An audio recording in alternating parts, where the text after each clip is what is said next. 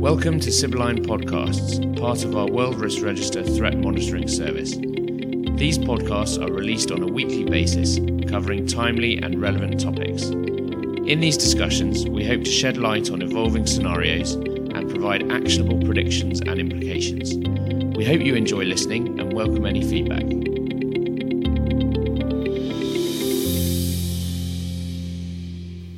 Hello and welcome to another Sibylline podcast. In this session, we're going to be talking about Mozambique, notably in the context of the recent local elections. And with me to do that, I'm joined by Ben Manzin, our Sub-Saharan Africa analyst, and by Jonathan Dunbar, our director for EMEA. Guys, thanks very much for joining me today. So Ben, what's the latest? Mozambicans went to the polls yesterday to vote in local elections in 53 municipalities. Voters will be selecting local representatives and assembly members in these locations, many of which have previously been dominated by the ruling Frelimo party. The local elections are particularly important as these will be the first local elections the opposition Renamo will be contesting since 2008.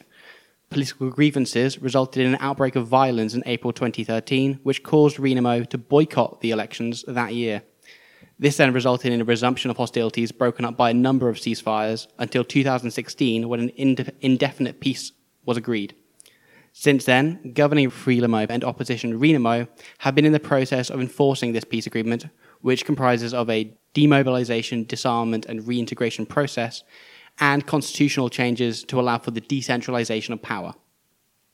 Okay, so the peace process then, what impact has that had on the conduct of the election?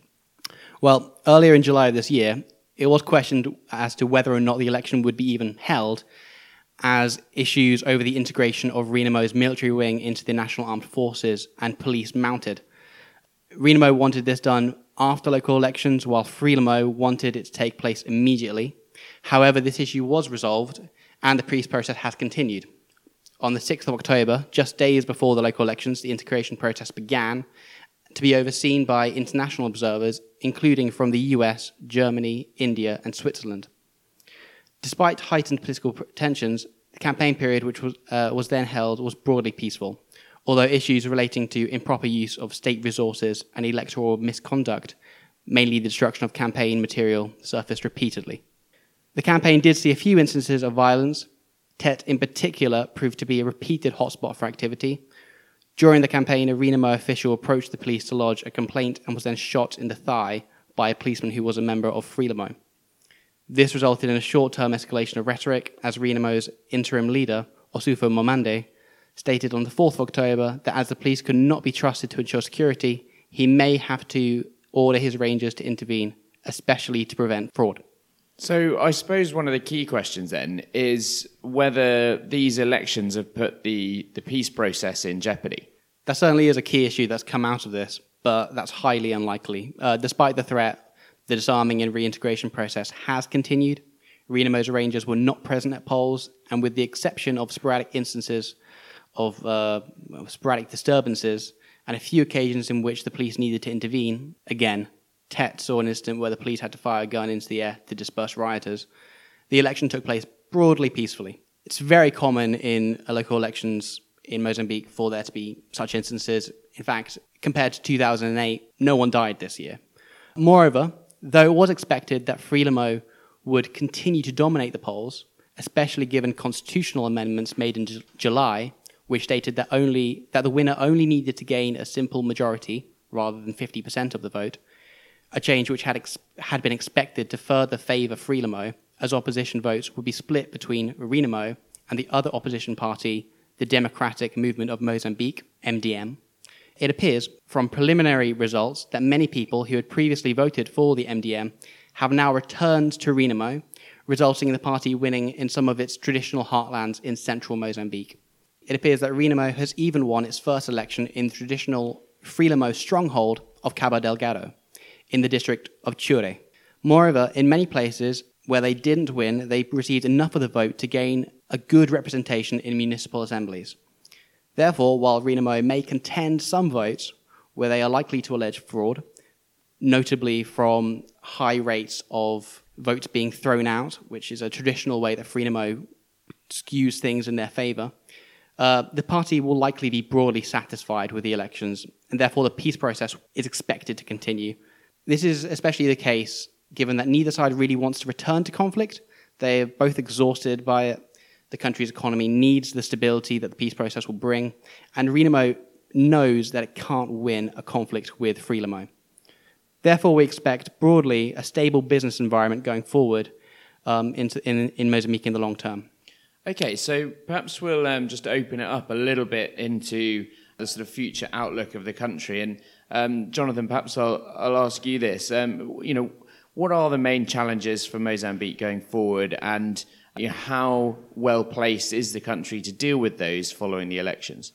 Yeah, one of the biggest challenges in Mozambique moving forward is the legacy left behind of the civil war from 1977 to 1992. This underpins the long-standing polarization between Renamo and Frelimo, which has contributed to sporadic incidents of violence we've seen back during the last elections. Now they have moved past that between President Nyusi and then Renamo leader Afonso Dhlakama. So despite the process itself, though, there are still issues that have to be ironed out. One thing which Ben mentioned was the demobilization, disarmament, and reintegration of Renamo fighters into the armed forces, which is key to any coordination and working together between Frelimo and Renamo to put Mozambique back on the right track. In addition, this overhang from the conflict and more recent periods of conflict, it's impacted the economy, it's knocked investor confidence, and despite massive reserves of gas up in the north of Cabo Delgado, the government has not been able to take full advantage of this. And this has caused other issues there. But as Ben has said, Mozambicans are tired. They're fatigued. They were fighting a long civil war. Memories are still fresh of this. The most recent period of violence, from 2013, 2014 up until about 2016, that brought back these memories. And much as we've seen in other African countries, the very instigation of any potential larger conflict has made people to kind of stand up and realize and see that a peace process is a much better way forward to put their country back on track and thereby improve the economy and improve their livelihoods.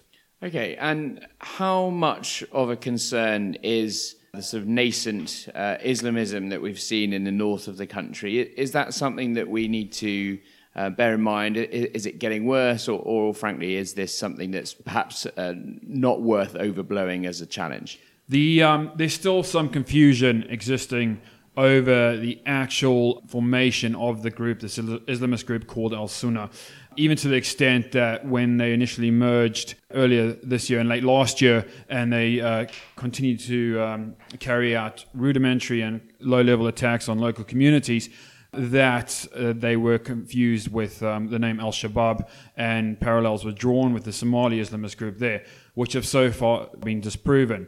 They are a threat. However, to the extent that there are a large threat, particularly to the business community up there and international community operating in Cabo Delgado, it's rather limited at present, given not least the security around most of these sites involved in natural gas extraction.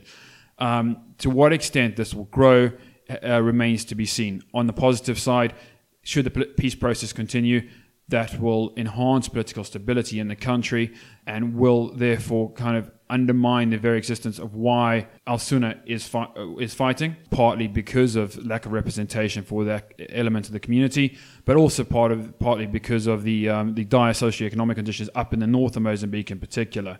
And should the peace process continue, should the political stability increase, and this will likely lead to an improvement in economic conditions. I mean, the Mozambican economy is expected to grow by 3.5% this year, 4% next year, and by the latest IMF figures, up to about 11%. And by 2023, should the exploitation of natural gas reserves continue uninterrupted. This is a good sign for the country as a whole, but it's also a good sign for the northern Cabo Delgado province, where they're having these issues now with Al-Sunna. But there are a lot of ifs on this, because that money will need to be reinvested in the province itself, in the local communities, and aimed at the youth who are joining this group and perpetuating the presence of this group. Ben, what are your thoughts? Absolutely agree with that analysis. I would add that what we have seen in recent weeks is the group begin to evolve its capability.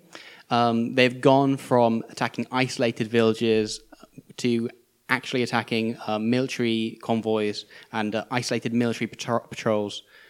So while this group is developing, its presence does remain highly limited and its capability does remain limited. While they are kind of organized around a rudimentary, fundamentalist Islamic rhetoric, what pushes al-Sunnah and what enables them to recruit is tapping into local socioeconomic, ethnic, and political grievances. So it is likely that if this peace process is to continue as we expect it to do so, and if the economic development in the region continues, again, as we expect, the government does have what it needs to combat both the rhetoric and also, given that they will have the military capacity, as they won't be trying to redirect security resources around the country to combat any kind of Renamo insurgency, they will be able to combat this group and limit its development into the long term. Brilliant. Ben, Jonathan, thank you very much for your insight. Thank you for listening, and we hope you have found this podcast useful. If you would like to learn more about our services, or if you have any questions or feedback, please get in touch at info@sibylline.co.uk.